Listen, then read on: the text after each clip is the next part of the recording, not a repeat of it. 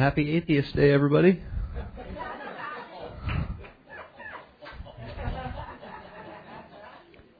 Saying that the fool has said in his heart there is no God. So, April Fool's Day. So, that's right.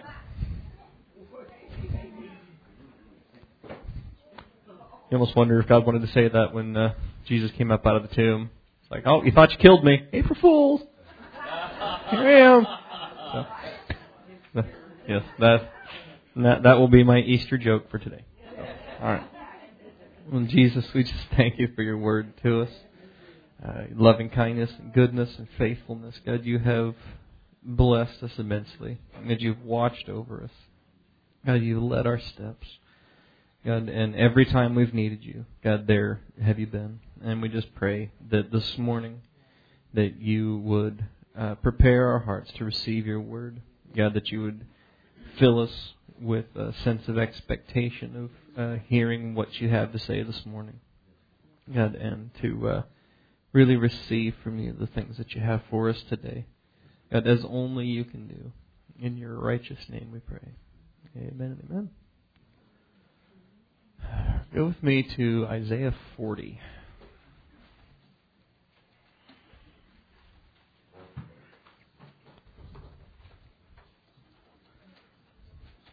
I think I mentioned a couple weeks ago this thing I read once that said that the job of a preacher is to comfort the afflicted and afflict the comfortable. So both are equally fun for different reasons. Mostly I prefer the comforting the afflicted part, though. That's feels better anyway. So, well, and there's, it's precious because years and years and years ago, I was going through this really ridiculously difficult thing, and God gave me the scripture in 1 Corinthians chapter 1, where he talks about being comforted with the comfort that we ourselves are comforted with. And there's something about God talking to you and giving you something to stand on and giving you a testimony of how he comes through for you that, when somebody else is dealing with the same type of thing, I don't know about you, but I feel anxious to help them. It's like I want to, tell them. It's like, well, here's what I know about that, and it's precious because as we go through those things, it feels so pointless at the time. In the moment, it's like, so why are we doing this again? Kind of like what my brain is saying to me every morning when I walk in the gym. Why are we here again? And it's like, well, because I'm going to drag you in here whether you like it or not.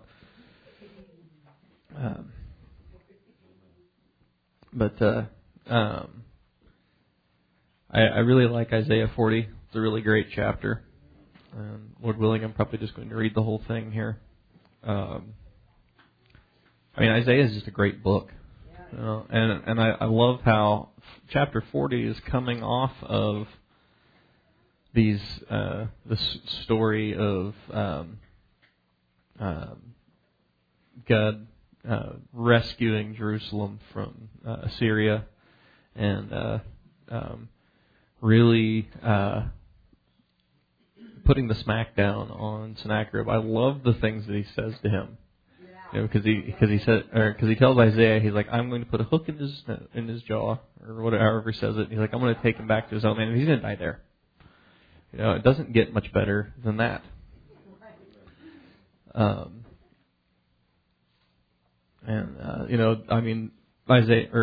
Hezekiah doesn't make such a great showing in chapter 39, but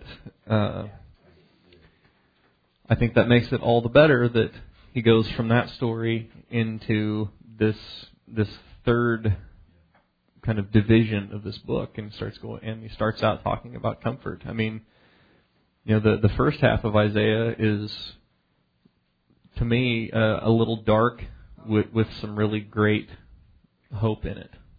And then you have this really awesome story. And then the last half is mostly just really bright and hopeful. So it's a really encouraging book. So in chapter 40 in verse 1, he says, comfort ye, my people, saith your God. Speak ye comfortably to Jerusalem, or speak to the heart of Jerusalem, and cry unto her that her warfare is accomplished, and that her iniquity is pardoned, for she has received of the Lord's hand double for her sins. And also, here in the margin for the word warfare, it says the appointed time is accomplished. And it's precious because we go through tough things, and I think I just talked about this last week, but we don't know when that appointed time for this thing to be over with is. Sometimes going through difficult things is like being a kid on a road trip. Are we there yet? Are we there yet? Are we there yet? And it's a comforting thing to know that the things that we go through, just like Joseph in the dungeon, that there is this appointed time that these things come to an end. And of course here, he talks about having received the Lord's hand double for all our sins. Because God, He forgives us, but there's often consequences for the things that we go through, things that we do. But one thing that I really like about this is that a lot of times we want to go on flogging ourselves for our mistakes and just continually remembering them and looking at everything in our life through this lens of, well, there was this one time that I did this thing, and it's funny because I know I've done that a lot, and I talk to people, and it's funny because when you kind of get a glimpse of how other people look at you versus how you look at you, it can be really enlightening. And I think a lot of times, depends on the context. I think there's probably a good 50-50 shot that the way other people see you is more accurate than the way you see yourself, perhaps, or at least more in line with the way that God sees you. But in verse 3, it says, the voice of him that cries in the wilderness, prepare ye the way of the Lord, make straight in the desert a highway for our God. And every valley shall be exalted, every mountain and hill shall be made low, the crooked shall be made straight, and the rough places plain. And the glory of the Lord shall be revealed, and all flesh shall see it together, for the mouth of the Lord has spoken it. And of course, this is what John the Baptist told them when they said, "Who are you?" And he said that he was the one crying in the wilderness. And we do the same thing in our generation. This sense of going forth and everywhere we go, people see in us, they behold the Lamb of God, just like, and that's what John said. He said, "Behold the Lamb of God." So that's a great thing, and I love how God said, "How lovely on the mountains are the feet of them that bring good news," because it doesn't always feel like you're getting anywhere. It doesn't. It's really tempting to look at everything around you and see, well, how am I doing? How is this going? And there are some things in life that you can see instant results. We all like that, especially as Westerners. We're totally conditioned to want it now. I saw this thing the other day about. Had like this, somebody, it's like a little GIF or something of somebody with just this look of incredulous impatience. Just like, oh my God, really? And it was like, I ordered something on Amazon Prime and had to wait 2 days to get it, It's like, we have come to this point where it's like, okay, I clicked the button, I want it now. So people are trying to figure out how they can deliver stuff to you with a drone, so you can have it now. So we like to see results, and we like to see it now. And so much of life is just not like that. Lots of things take time. Like the old saying says, "Good things come to those who wait." And I mean, and I think if you've ever, lifted weights, that's a great example. It's like You limp out of the gym, you can't hardly wash your hair, and you look in the mirror the next day and you're expecting to look like Chris Hemsworth, and no, not so much. You still look like you did before you went in there. It takes time. And so, farming would be another great example. You can't plant something and then dig it up to see, well, what is it? Is it growing? Because you're going to ruin it. So, it makes me think of Jeremiah, because he had this message from God, and God told him from the outside, He's like, they're not going to hear you, but you're going to give this message anyway. And so Jeremiah couldn't look at the message that he brought, he couldn't look at the results that he got from the message he brought as an indicator that things were going well for him. And you see as you read his book, he's very discouraged at the lack of reception that he gets. But I know that he knew he was doing what God told him to do. And so if you're doing the thing that God tells you to do, then, and I've had this conversation with people before, it's like, well, you did what God told you to do, right? Well, yeah. Well, then what else are you supposed to do? It's like, well, I just thought that it would do this. Well, it's like, well, yeah, maybe. But honestly, if you did what God told you to do, then you leave the results to Him. Because Paul said that one plants and one waters, but it's God that brings the increase. So God has set us up to work as a unit, as a team. When Mike and I used to actually paint stuff together, we had like a really good system going. Mike would get the stuff ready, and I would paint it, because I didn't have the patience to get stuff ready. And so he'd be like, okay. And then we'd have somebody come work with us, and he'd be like, okay, so Greg's like the doctor who doesn't want to do anything other than just the doctor stuff, or it's a waste of his time to do anything other than the doctor stuff, so we're going to let him play doctor here. We're going to do all the piddly nurse stuff, and he's going to come in and do the thing that lasts 5 minutes that makes all the money.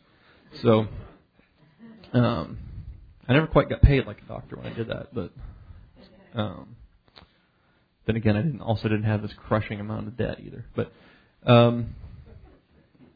thank you, John. So, let's see.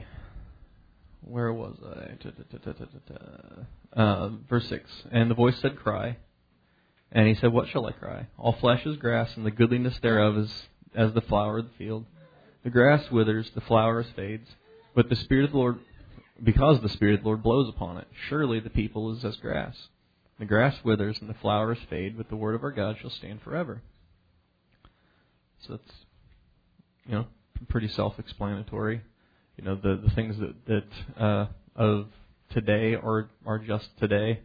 The things that are temporal and so urgent today are really not eternal things, and those things are just like this flesh, just like this grass, that it just withers. When I was a kid, my dad always used to say that I was grass and he was the lawnmower when I was in trouble. So, yep, it's good stuff. Okay. And I always think of that when I read that. It's like, I always think all flesh is grass and God's the lawnmower. So, just giving you a little glimpse into all these things that I'm having to push aside so I can actually say what I meant to say. Let's see. Verse 9. O Zion, that bringest good tidings, get thee up into the high mountain. O Jerusalem, that bringest good tidings, lift up thy voice with strength. Lift it up, be not afraid, and say to the cities of Judah, behold your God. So, I like it that he's talking about saying this to the cities of Judah. Because you wouldn't think that you would get discouraged. You wouldn't, just in general, you wouldn't think Christians would feel discouraged. But we so do. And it's like, that's kind of one of those notions that we start out with that really soon we find out, well, maybe not so much. But But it's a precious thing that God puts people around us to encourage us. And here it's like, I don't know about you, but when I come to church, I'm usually really hoping to be encouraged, and even if I am challenged, I'm still encouraged because He's talking to me. So that's good. And just having been here and been in the presence of God with the saints of God is always an encouraging thing.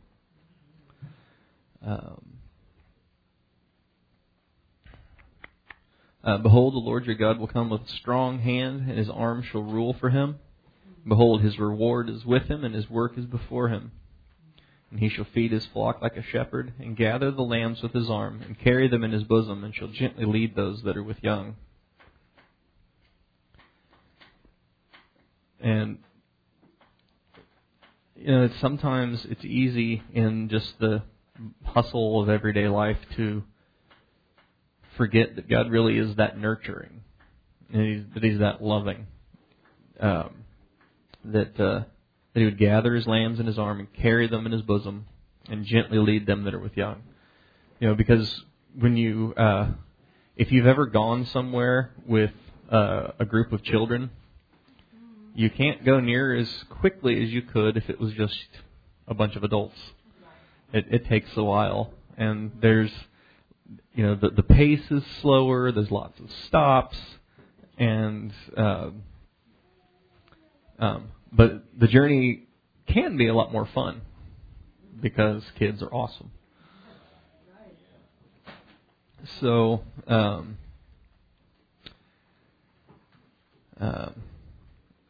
but so oftentimes, we forget that that we belong to Him like that He has adopted us. We were just talking the other night at the Bible study at Mike's house about being adopted, and how if you are adopted, then the person that adopts you takes a real legal responsibility for your welfare and the things that you need. And God really does that for us. He takes on Himself the responsibility and the burden of our welfare. And we forget about that because we feel like we should just pull ourselves up by our bootstraps and soldier on. And there is a time for that, and He teaches us that. But He's not unmoved by the difficult things that we go through, and He's not unmoved by the pain that we feel emotionally by the things that we go through. I don't know what your Bible says here, but I really like the heading in mine. It says Israel's incomparable God above this next section. It says, "Who has measured the waters in the hollow of His hand, and meted out heaven with a span, and comprehended the dust of the earth in a measure, and weighed the mountains in scales, and the hills in a balance?" A week or two ago, we went to the Cosmosphere in Hutchinson, and it's really cool. It's really fun. The best part was this really excitable scientist guy that was blowing stuff up. That was really fun. But I've always been really fascinated with astronomy and stuff just because I love the scale of the universe. The stuff that God made and how immensely vast it is, incomprehensibly large, and how God says He fills heaven and earth, and that's always been an encouragement to me. But and then when you kind of boil it down to just our little planet here, it's still awfully big compared to just little you and little me, and yet He has the dust of the earth measured out, and He knows all these things. He's weighed the mountains in scales. I mean, all this stuff, and He makes sure that the earth keeps spinning at its nice normal rate that it does. He keeps the moon at the right. I mean, He just sets this stuff up, and it works perfectly. I know we talked about that a lot around here, but It's such an encouragement to know because he's got all these big things under control. And so he has our lives under control as well. Who has directed the Spirit of the Lord, or being his counselor has taught him? Well, I've tried. Like, God, this would actually be a really great idea. Like, here's my idea, and here's why this is good for you. And if you have ever had my son try and convince you of something, you know exactly what I'm talking about. He gets those little eyebrows going, and he's explaining to you, this is good for you, and here's why. I was trying to tell him that we weren't going to do something that he was really kind of hoping for, and he's like, but consider this. And went on to plead his case. So I swear when he gets older, I'm going to have to hire him as a salesman. So, actually, I wish I could do it now because he's so darn cute and it's so much harder to tell him no. It's like, hi, I'm Jeremy with Absolute Painting. It's like this is going to be $50,000. Sold. But yes.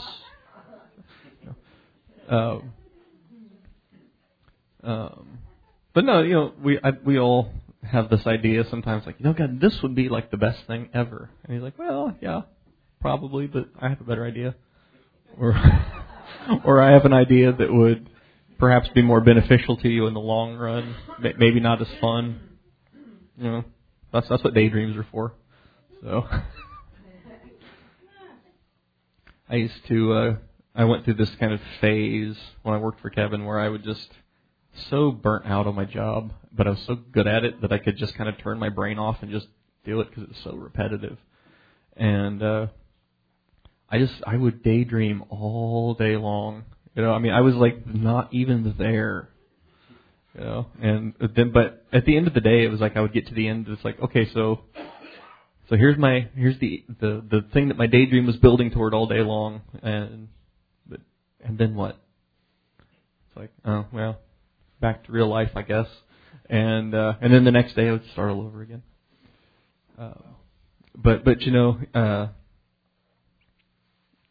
It's precious here because we sometimes we just wish we knew why God did a certain thing or why something was going on in our life the way it is. And sometimes He's good enough to let us know, and sometimes He doesn't want us to know because it forces you to just trust Him. With whom took He counsel? And who instructed him, and who taught him in the path of judgment, and taught him knowledge, and showed to him the way of understanding? Behold, the nations are as a drop of a bucket, and are counted as the small dust of the balance. Behold, he takes up the isles as a very little thing. And Lebanon is not sufficient to burn, nor the beasts thereof sufficient for a burnt offering. And I like that, because he always uses Lebanon to talk about these majestic forests and these humongous trees. I kind of picture something like the redwoods, which I think would be really cool to see someday before they end up underwater. But he's like, that's not enough wood to burn, and that all the beasts of the field are not sufficient enough to make an offering big enough to be commensurate to how great He is. All the nations before Him are as nothing, and they are counted to Him less than nothing in vanity. And I like that because nations, people, leaders, and sometimes just little people like you and me, sometimes we feel like we're a really big screaming deal. It's like I don't know if you've ever seen that, like those shirts or whatever. It says like, I'm kind of a big deal. We feel that way. I read this great article once of all these stories of people who would they would go into an establishment and just act like a complete jerk because they expected everybody to kowtow to them, and then when they didn't get any extra special service beyond what anybody else was getting, they're like, "Don't you know who I am?" I wish I could remember some of them, but all of these instances were something where the people that worked there had really, really great things to say. Like somebody's going to have to wait for an hour for a table. It's like, don't you know who I am? It's like, yeah, you're the guy that's going to sit down and wait for an hour for your table. It's like,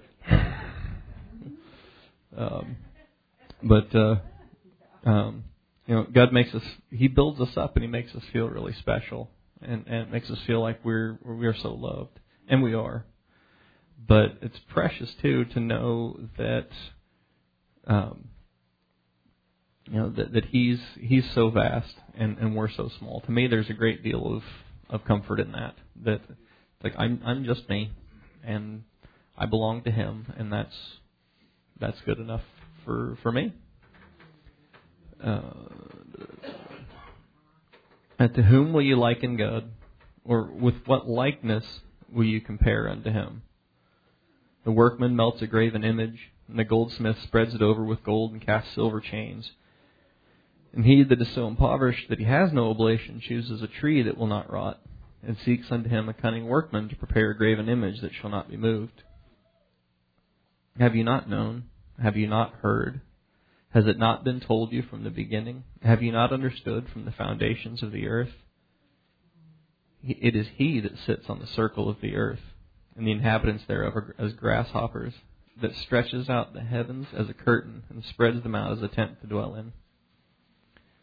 So, for everybody who still believes that the earth is flat, it does say He sits on the circle of the earth, right there.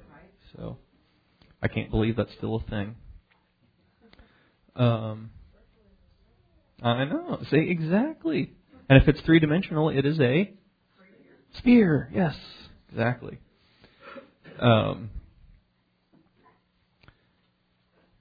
So that's, I don't know. I love it. It's good stuff. But he's talking about, how could you, what would you compare God with?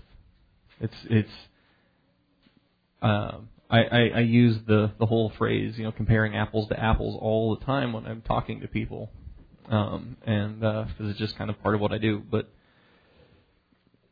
there really, any comparison that you could make with God in it is going to be apples to oranges.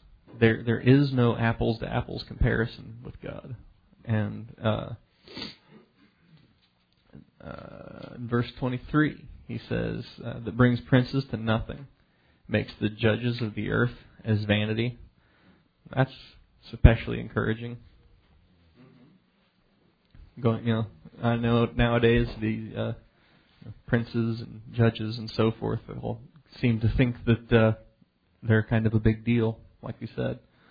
Yeah, they shall not be planted, they shall not be sown, and their stalk shall not take root in the earth, and He shall also blow upon them, and they shall wither, and the whirlwind shall take them away as stubble. To whom then will you liken me, or shall I be equal, saith the Holy One? Lift up your eyes on high, and behold who created these things, that brings out their host by number, and He calls them all by names by the greatness of His might, for that He is strong in power, not one fails. Why sayest thou, O Jacob, and speakest, O Israel, my way is hid from the Lord, and my judgment is passed over from my God? And it feels like that sometimes. And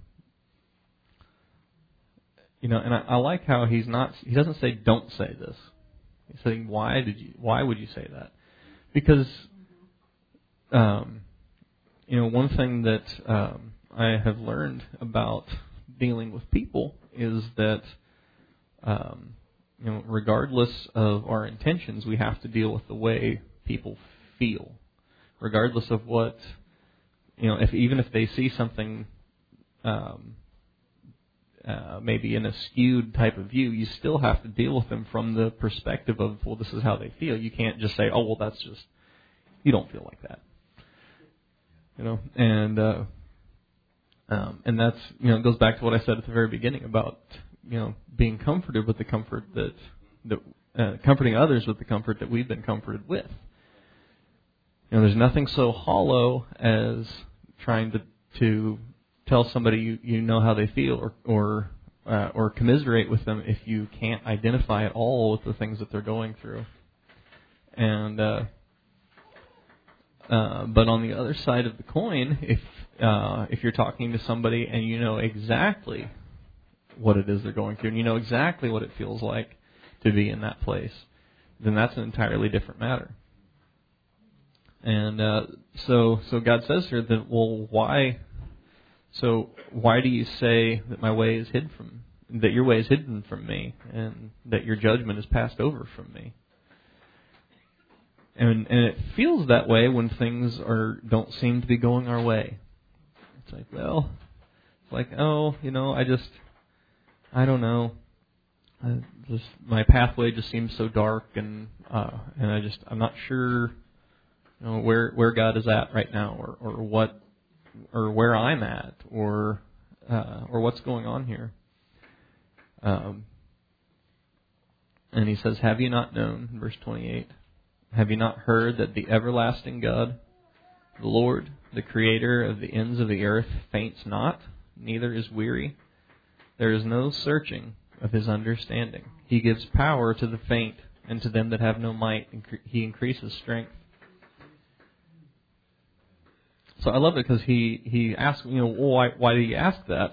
But then he doesn't say, "I know exactly where you are," and he doesn't say, "Well, here is your judgment." He brings it back to Him. He's like, "Look at me and the transcendent power and glory that I am." And he said, "I don't faint, I don't grow weary. And if you're growing faint, I give power to the faint. If you have no might, I increase strength to the people that have no might." Which is a really great thing, because God puts us continually through our life in these places where we the might that we have is not sufficient to what we need to do or what we need to deal with. That our stamina, if you will, is not equal to the task before us. And that's how he makes us grow.